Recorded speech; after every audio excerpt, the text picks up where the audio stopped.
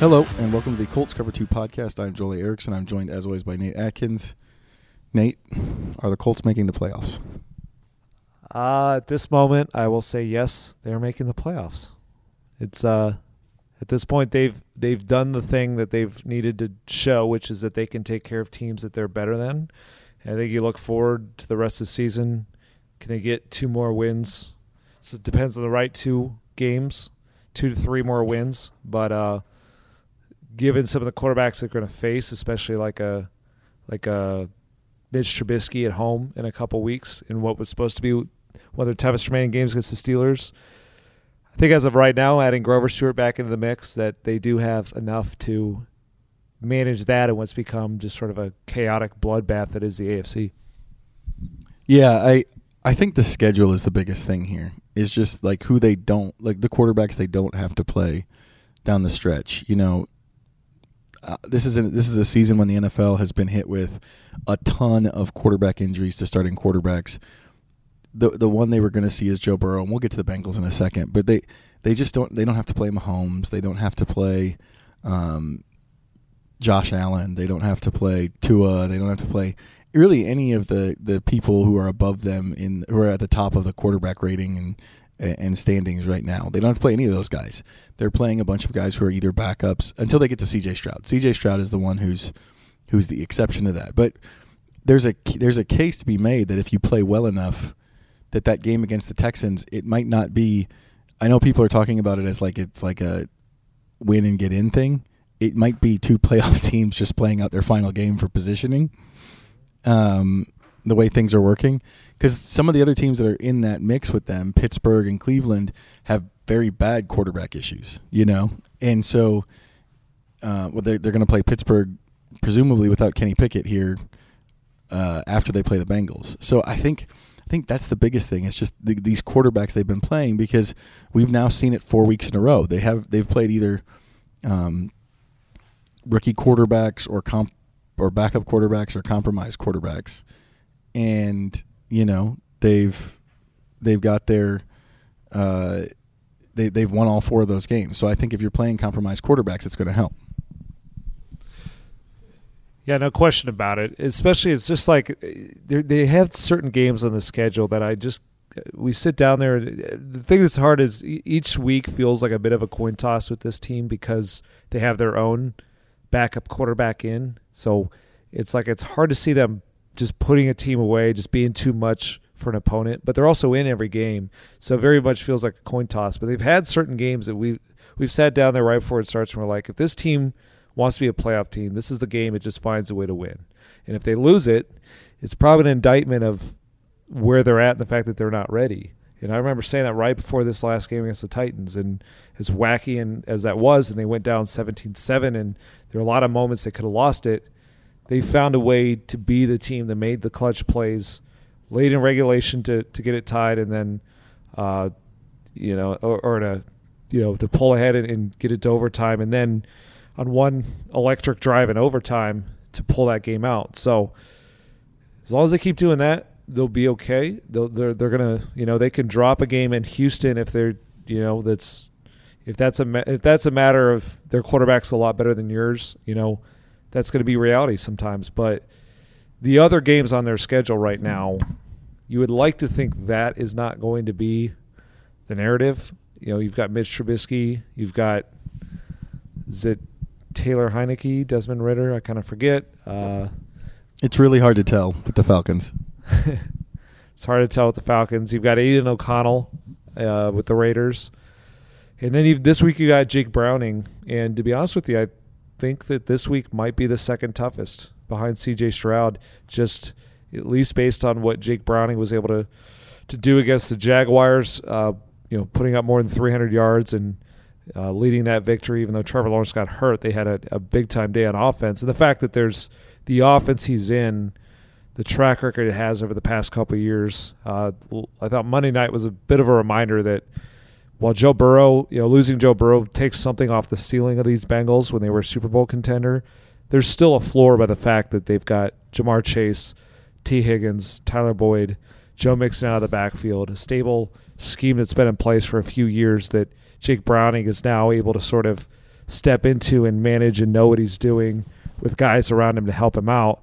Kind of feels like when you look at where the Colts have gone over the past month, they've faced kind of 4 straight teams that, to their credit, they've taken care of. They've done the thing they needed to do. But the passing games they've faced have either been banged up quarterback in Baker Mayfield, rookie quarterbacks in Will Levis and Bryce Young, or a quarterback literally benched in that game in Mac Jones.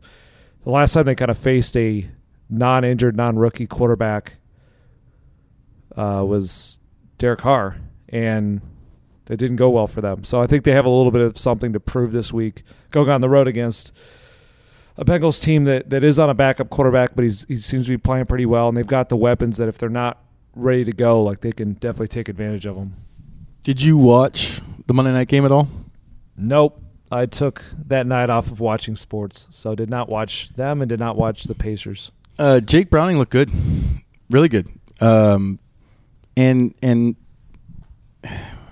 it's always hard to tell, like, if it's a bad night for a defense, if it's a good night for a quarterback,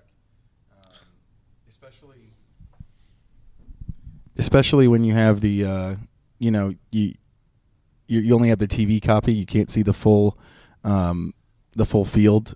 I always feel like that's an important thing for me, is to be able to see the full field to get a feel for how a quarterback's playing. But it's really hard to discount 32 of 37 for 354 yards and a 76-yard touchdown to Jamar Chase. You know, it was really good from him. And he honestly, the Bengals were in control of that game. The only reason it was so close was that Zach Taylor had one of the silliest trick play decisions I've seen in a while, where they tried it inside the 20 and it got picked off.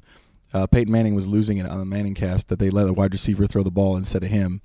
Or instead of the quarterback, who was, I think at the time, was either 17 of 19 or 18 of 21 or something like that. The Jaguars secondary has been kind of gettable, I think, if you don't throw interceptions this year. But at the same time, it was a little bit arresting to, like, have thought of this game against the Bengals as an easy game, and instead it's not. You know, it's supposed to be a game against a lost backup quarterback, and instead you're getting a backup quarterback who I think if you give the right plan to, he can execute it, which is a really big difference that we've seen in the NFL this season. Is, can you play with your backup quarterback? Can you not play with your backup quarterback? Yeah, it's sort of become the challenge of their season, is can they rise above given the spot that they're in with their backup quarterback. And this is where the credit goes to so many people within the Colts right now, with Shane Steichen, Gus Bradley, really what they're doing on both sides of the ball to compensate for personnel losses. Really their lines on both sides of the ball, the way that they're second in sacks on defense, and an offensive line that is really, now they can trust in, like, these situations where they have to go down and score late in a game. Very different than last season. The run game up until this week, this is probably another side area where side concern is just, I think it's regressing now that Jonathan Taylor's not out there, and Zach Moss is he's carried it all season long, but it's it's getting tough late in the year. But they've delivered for most of the year, and then really what's helped out the Colts so much is just how good their wide receivers suddenly are. Michael Pittman Jr. looking like a number one, at least 8 catches, 4 straight weeks now, 8 times in the season he's done that. Alec Pierce had his first 100-yard game and really should have had a lot more. And then he's been quiet for the past couple weeks, but Josh Downs has been terrific as a rookie, and his on-pace numbers are probably still over 900 yards. So they have insulated the quarterback they have well, but even within doing that, their passing game numbers overall, yards, when it comes to yards per attempt, the number of times they're finding the end zone, touchdowns, interception, it's not been very good, but they've survived because it's often been better than what they're going up against, which is, again, is a statement on both what they're up against, the quality of offenses, but also credit to the Colts for their pass rush has really just pounded these guys. And so mostly the Colts have not gone up against that type of defense, that type of, that type of dominant defense that can really make them pay for the issues they have and let it snowball. and their defense is the one that's jumping on teams in that way. So this will be another week where we're going to kind of see. This is the first one, though. I should say it's the only one in the past 4 outside of the Buccaneers where I felt like I would have to say coming into this game, the opponent has the clear edge at quarterback. The interesting part is with the way the Colts are playing. The Colts are 8th in the league in offense in terms of points, which is, I mean, I know historically everyone's talked about yards as total offense, but total offense should be points. It shouldn't be scoring offense and total offense. It should be total offense and, I don't know, yards gained offense or something. Points are the only thing that matters. Yeah. Points are the only thing that matters. But it's one of those things where if you look at I have a story that's up probably by the time you're listening to this on the remarkable nature of this. But they're 8th in the league in points. Their quarterback is 24th in the league among qualified passers in terms of quarterback rating.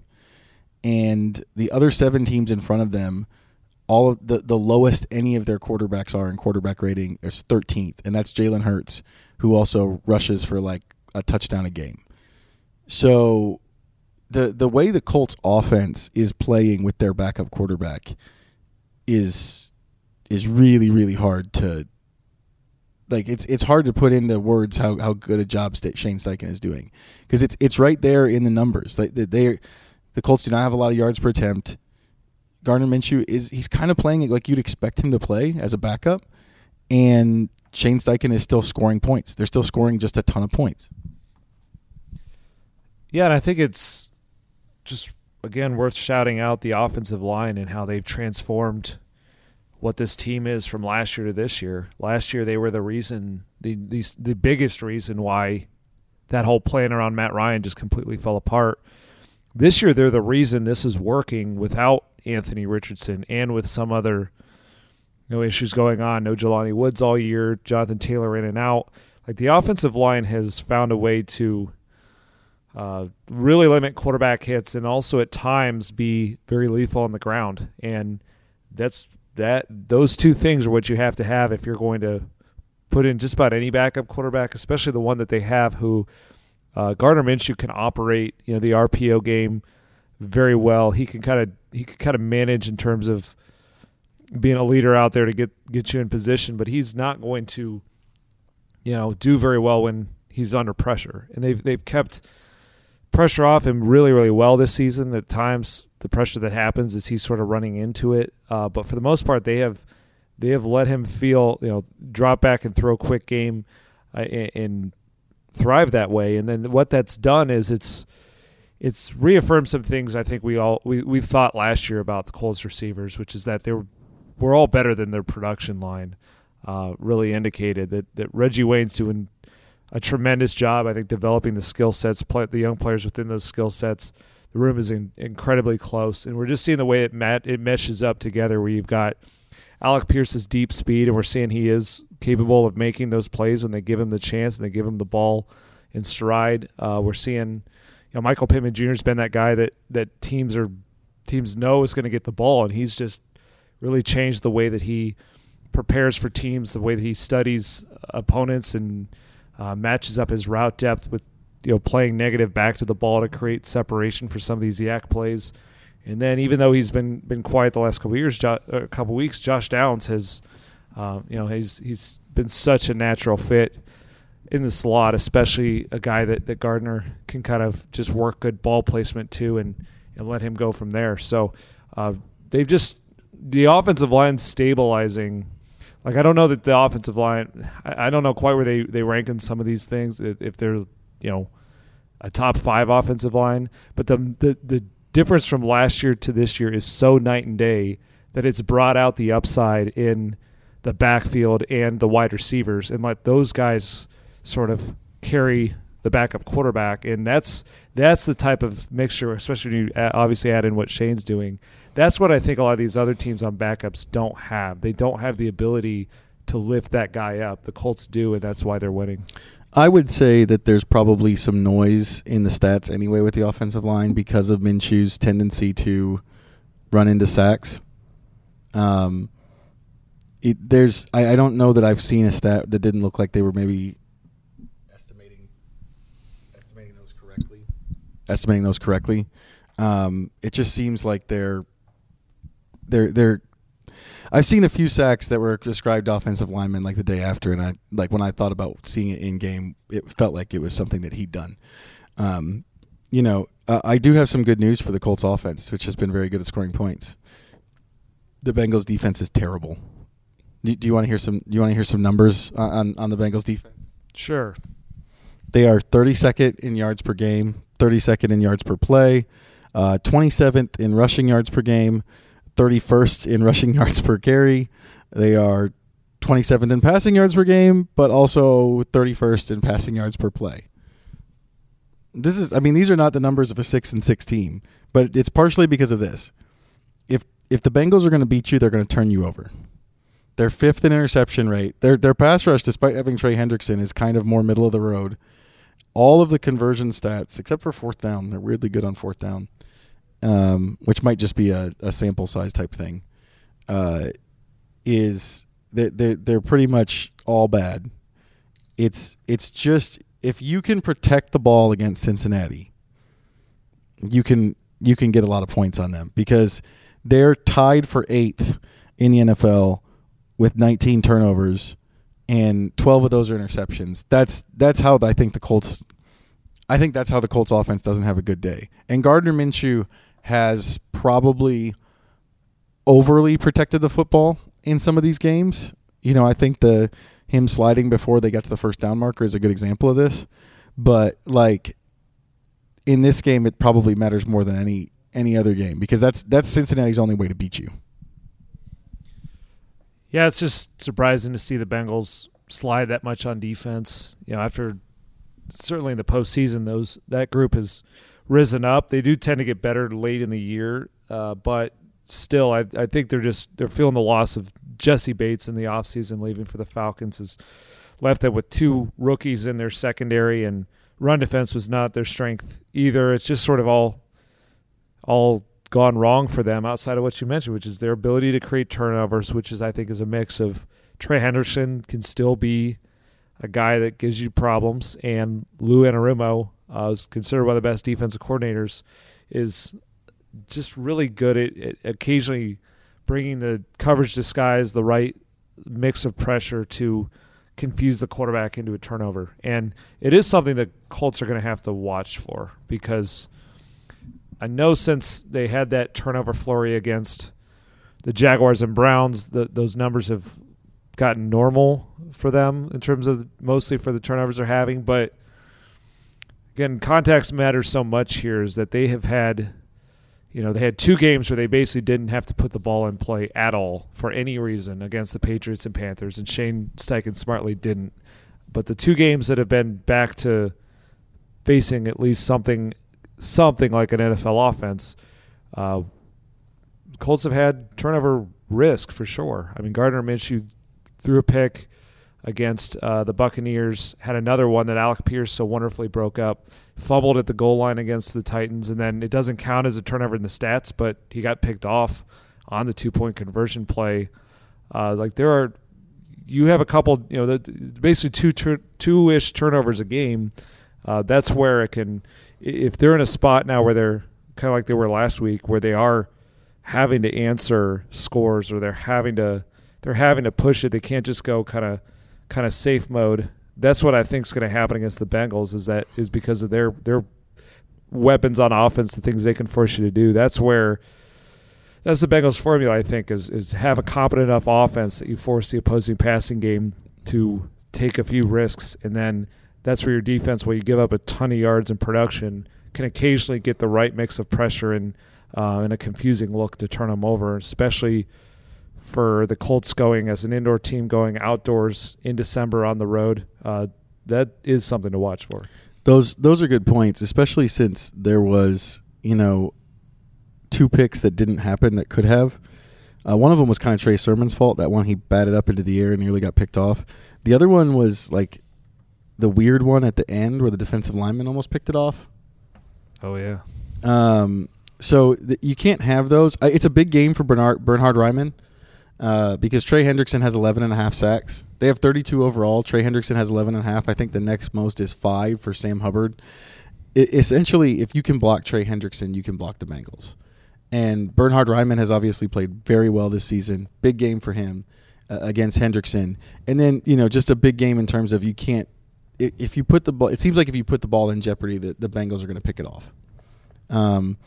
It's interesting. I think you made a really good point there just about the fact that they've had a little bit of – you feel – well, let me rephrase that. Do you feel like they've had a little bit of turnover luck just with some of the near misses we just mentioned?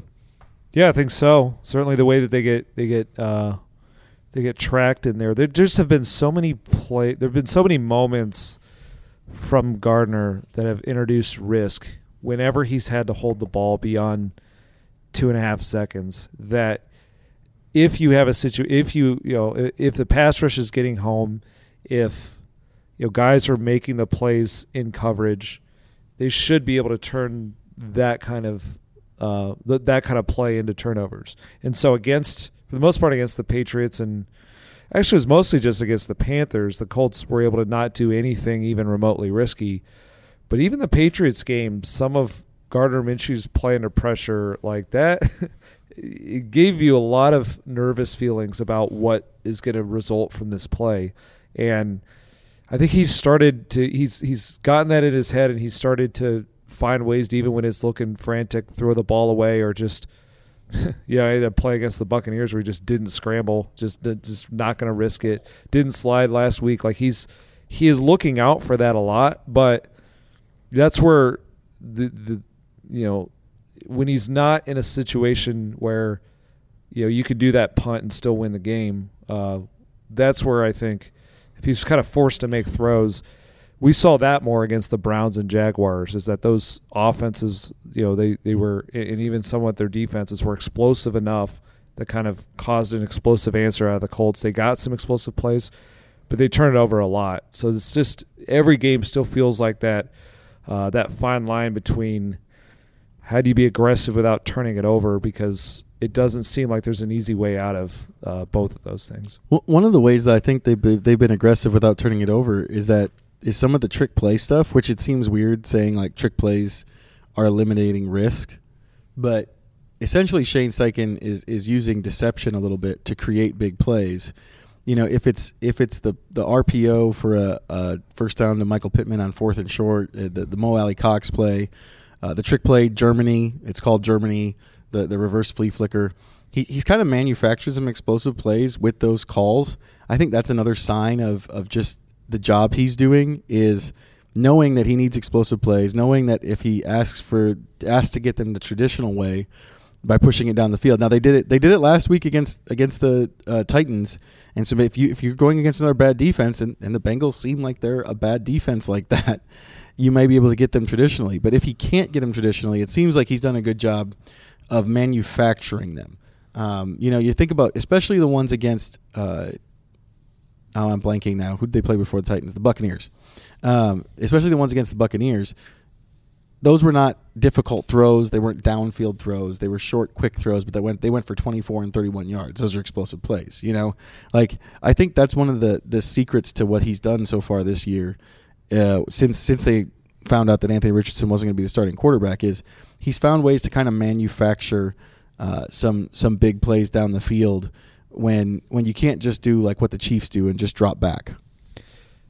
Yeah, he's been the hero of the past month for them, is finding ways to cut down that turnover risk while, like you said, introducing explosiveness that really is play design operative, but low risk on the quarterback. Those have almost all been, there's some version of either a pitch back, a fake, in deception, and totally based on down, and he's finding the right times to run it down a distance. A couple of those were 4th and 1, so you expect them to hand it off. It becomes imperative though, because losing Jonathan Taylor stresses your need to generate those explosives. You don't have that guy in the backfield who is a risk of just taking it to the house, or even at least ripping what's a 10-yard blocked play into a 45-yard run. Zach Moss,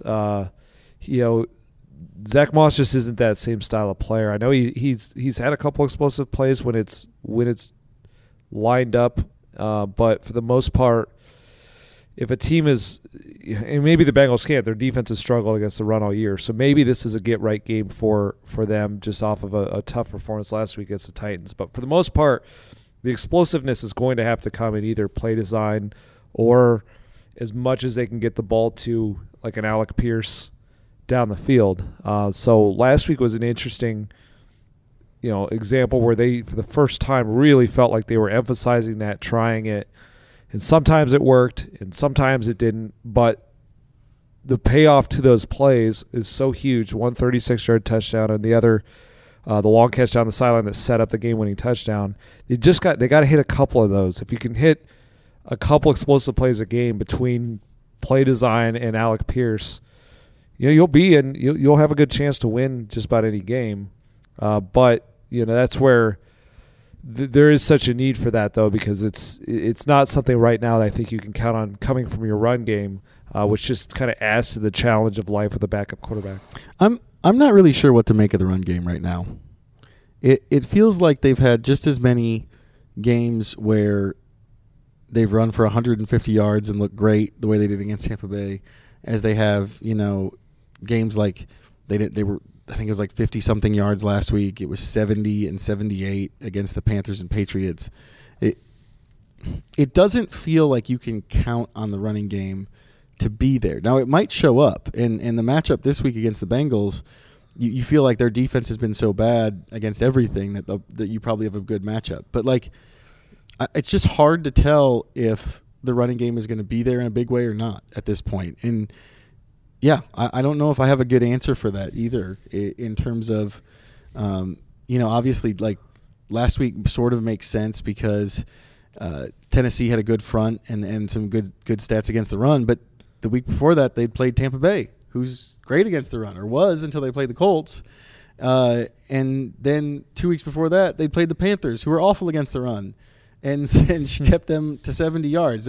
The rhyme or reason to what happens in the run game is pretty difficult, and it hasn't been even running back specific. Now, I do think Jonathan Taylor has played better than Zach Moss and created more yards, but they've had games where the overall numbers are rough, even though Taylor looks like he's creating yards. It's really hard to get a handle on what the running game is going to do week in and week out for me. Yeah, it's been strange because just the perfect way to break it down is the 2 games against the Titans. They ran absolutely insane. Zach Moss's best game of the season the first time they faced him, and then this time they couldn't get anything going. And I think it was 193 the first game, and I think 57 the second game. Yeah, and the same guy was sort of the bell cow of both of those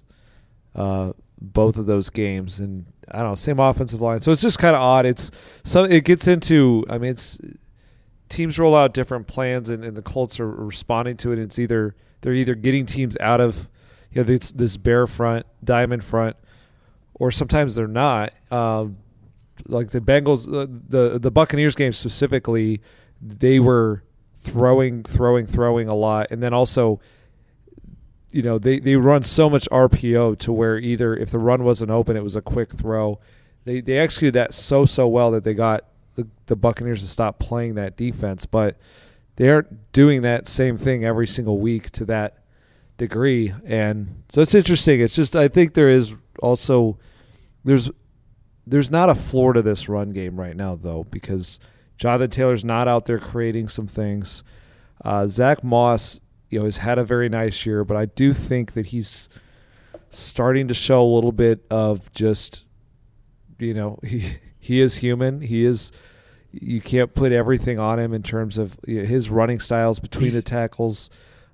He's not an elite back. Is that what you're trying to say? Yeah. He's not an elite back, and it's just I think some part of him is wearing down a little bit. At least if you're going to make him – he took every single carry for them this week. I just don't know that that's the best – that you're going to keep him fresh and efficient doing that. And so also if he were to get hurt, sure hope that doesn't happen, but they just don't seem like they have another running back that they trust. And the quarterback doesn't outside of a few occasional, scrambles at the goal line, which have been fun, does not really add to the production there. So it's hard to say. Like, it just feels like you get a sense early on in a game if this is going to be a day where they run pretty well or not. And I don't know.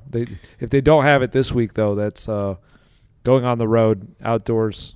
It's gets you a little bit more nervous. Yeah, the Carolina game is the one that's kind of like nagging me right now about the run game, is because Carolina's defense, that was the blueprint on them, right? Was that they just gave up tons of yards in the running game, and they kind of did early.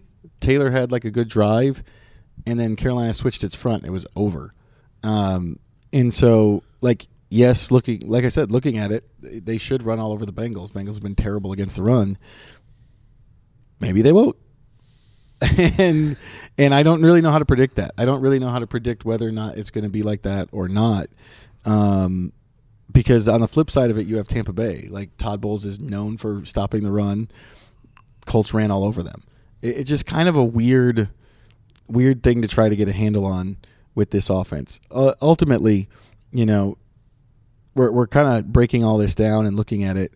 It's interesting because you're almost like wondering, like, when is this 4-game win streak? When is it not gonna? When's it gonna end? Because it's clear that the Colts are playing above what you would expect, given the fact that they've lost their starting quarterback. Jonathan Taylor's not in there. They've had other injuries. Shaq Leonard didn't end up coming back to the level that they were hoping he would get back to. The secondary has been iffy for most of the season. There's a lot of reasons that you would think that maybe this team shouldn't be 7-5 and in a playoff spot. With looking at it like, they're going to be favored in a lot of these games down the stretch, but they are. They're here, and that's what I keep thinking is, like, we've been making jokes now about where we're going to end up in the playoffs. Nate likes to keep. Well, I'm going to let you tell them what you've been threatening me with the Colts making the playoffs. Well, this is why you were watching Monday night, rooting hard for the Bengals, because the Jaguars have been flirting with that 2-seed line, which means if the Colts were to get like the 7 seed, they would travel to Joel's favorite place in the universe for the first-round matchup in Jacksonville. And I've been pitching to our editor that if that happens, just to bring you guys the very best coverage that you could ever get, Joel would spend the week down there covering the Jaguars angle, so he could have just that full week in Jacksonville to build up to that matchup. This is what I get for making you do a villain of the week every week, isn't it? Is that's the genesis of I've this, become right? the villain in your life. The worst part though is, and not for you guys, but I think you guys will enjoy that I came up with this. I realized that the worst case scenario is not going to Jacksonville in the first round. The worst case scenario is that the Colts make the playoffs and avoid the Jaguars in the first round. And I feel like, okay, it's fine. And the seeding doesn't work for them to play them in the second round or whatever. And then something crazy happens and the Colts win their game and whatever else has to happen. And after I think I've escaped going to Jacksonville twice in one season, it happens to me in the second round of the playoffs. I think that's the real danger. I think that's worse than what you brought up in the first place. Yeah, and it would have something happening where it would look like they're for sure going to like Miami, and Dolphins would lose on a Hail Mary, and you'd realize that it's actually Jacksonville. Exactly. That's exactly the type of scenario where I get my hopes up. The Colts win on Saturday, and it's like, oh, okay, they're definitely going to go to Miami. And then something, like you said, I'm just sitting there on Sunday, and it's like, oh no, we have to change our plane plans. I have to fly to Jacksonville instead. Yeah. Last time we were there were these ripped off highway signs that we made. I'm still so furious that those exist. I think if Joel has to go back down there'll be a lot more ripped up stuff and destruction in that city. From me is what you're suggesting? Yes. Just raging that you have to work there. That's where my head's at right now. I'm concerned. I mean, obviously, I think Colts fans are probably concerned that they have to go back to Jacksonville, just given gestures in Jacksonville's general direction. But I'm with you because I don't like going there. and so that's where my head's at right now in terms of the Colts playoff push. Is how do we avoid me having to fly to Jacksonville in the first round? Now, I will say this. An alternate positive Joel development has arisen with the injury to Trevor Lawrence. So you're saying you're happy Trevor got hurt? No, that's mean. I would never say that. I'm saying if he were to miss time, which, I mean, I know he has a high ankle sprain and the Jaguars are trying to say he's going to play and all that stuff. Okay. Just saying. What if the Colts win the division and the Jaguars have to come here? Oh. And then I'm out of it entirely. See, I gave you the lane to just say, no, you were looking out for Trevor's health, and he needs a rest for the next month.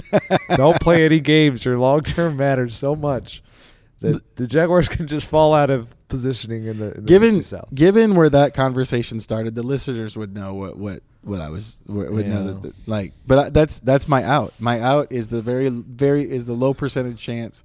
I think it's low percentage because I think Lawrence is probably going to be back. It's at some point. The math on it is they're currently a game behind the Jaguars, but it feels like 2 because of the tiebreaker. And with so few games left, if the Jaguars go 2-3, the Colts have to go 4-1. And the Jaguars have to play Baltimore, but essentially, other than that, they don't have a lot of meat on their schedule left either. So, like, it does seem like a long shot, but it's the long shot that keeps me from going back to Jacksonville. Oh. You got to have hope. Yeah, well, especially since, like, Nate came up with this idea like 3 weeks ago. You should have seen just pure terror that went down Joel's face when I did. I hadn't thought of it at all. I hadn't thought of it one bit. In fact, I think the way the conversation started, maybe it wasn't 3 weeks ago. Maybe it was 2 weeks ago. It feels like 3 weeks because we're already halfway through the next week. But it was after they beat Tampa Bay, and I said I could go to Miami in the first week of the playoffs. And Nate immediately was like, or you could go back to Jacksonville. And my brain hadn't even allowed me to go there. I just hadn't even thought about it. Hey, they're both Florida. Are they not the same thing? That's the worst. No. We'll ask Stephen Holder sometime. He's from Miami. The Miami native. We'll ask him if it's the same as Jacksonville. Yep. That might get more mean stuff than I say. Yeah, I'm probably going to keep that here in the podcast. I don't want to get hit. Anyway, so that's your fun little interlude to know that Nate is causing me nightmares. And the worst part is your scenarios are much more plausible than mine is. Yeah, no. The real terror in you is realizing that actually was quite plausible. Yeah, the math is not as good for me in terms of the Jaguars having to come up here. But hey, the good news is I know people listening to this podcast are on my side. They don't want me to go to Jacksonville either. No, they don't. They don't want anybody associated with the Colts to go to Jacksonville. Though, wouldn't it be amazing if that was the one time that they got off the schneid and they won? Jacksonville. Yes, that would be a really great storyline. For someone to cover. That's not that would be a really great storyline. They could also, just break their streak next year when we have to go. Not this year when we don't have to go. Yeah, yeah. Did you ever think we would look at what we are? We're here in week 14 now, and we are discussing where the Colts are going to go in the playoffs. This is not where I thought we would end up when Anthony Richardson went down for the year, but that is sort of the fun nature of this season. It's the flip side of last season. Last season it started out with lots of hopes and promise, and it ended up being like the worst thing to cover ever. And this year has been the opposite. Not that we expected it to be like the worst thing ever. I was pretty excited about covering Richardson. We just didn't know if it would translate to the team the way it has. Although I do think Kevin Bowen deserves credit for saying this schedule gives a lot of opportunity to the Colts. He was definitely right about that. But as soon as Richardson went down, I don't think I saw this happening at all. So it is very interesting to find out that we're here talking about a team that they're going to be in the playoff mix down to the wire now. I mean, 7-5 I think definitely puts you in that spot, given the quarterbacking situations of some of these other AFC teams and the teams that have lost. The Broncos losing last week. The Chargers are like almost out of it, kind of. They kind of have to like win out, and they haven't even lost their superstar quarterback. Yeah, like they're in this to the end now, and that's like I said. I'll end this where I started it. It's a really remarkable what Shane Steichen's doing in terms of what he hasn't had. They've missed Jonathan Taylor now for five games this season. They only had Anthony Richardson for 170 snaps. You can throw in not having their preferred tight end, probably their preferred tight end. They've never said that. That's just me guessing. And then, like I said, not getting Shaq Leonard back to who Shaq Leonard was supposed to be. The secondary has its issues. It's pretty remarkable that we're talking about this team this way at this point. Yeah, if they continue staying in the hunt like they are, he should be in the running for Coach of the Year. Doesn't sound like he's going to get his, that there's as much buzz for that nationally as there should be. But kind of think between him, D'Amico Ryans of the Texans, Kevin Stefanski of the Browns, those are the teams that are either winning with a rookie quarterback or overcoming just so much carnage at that position, and that's usually not the way to try to make it in the playoffs in the AFC. And that's why I brought up the Chargers, the fact that there are teams out there that have elite quarterbacks and still can't win. I think it does put a little bit more spotlight on the coaches like Shane Steichen who are overcoming such like crippling injuries and in sometimes just flat out poor play at that position in a league where that's usually what wins and loses. Colts have an interesting one coming up this week against the Bengals.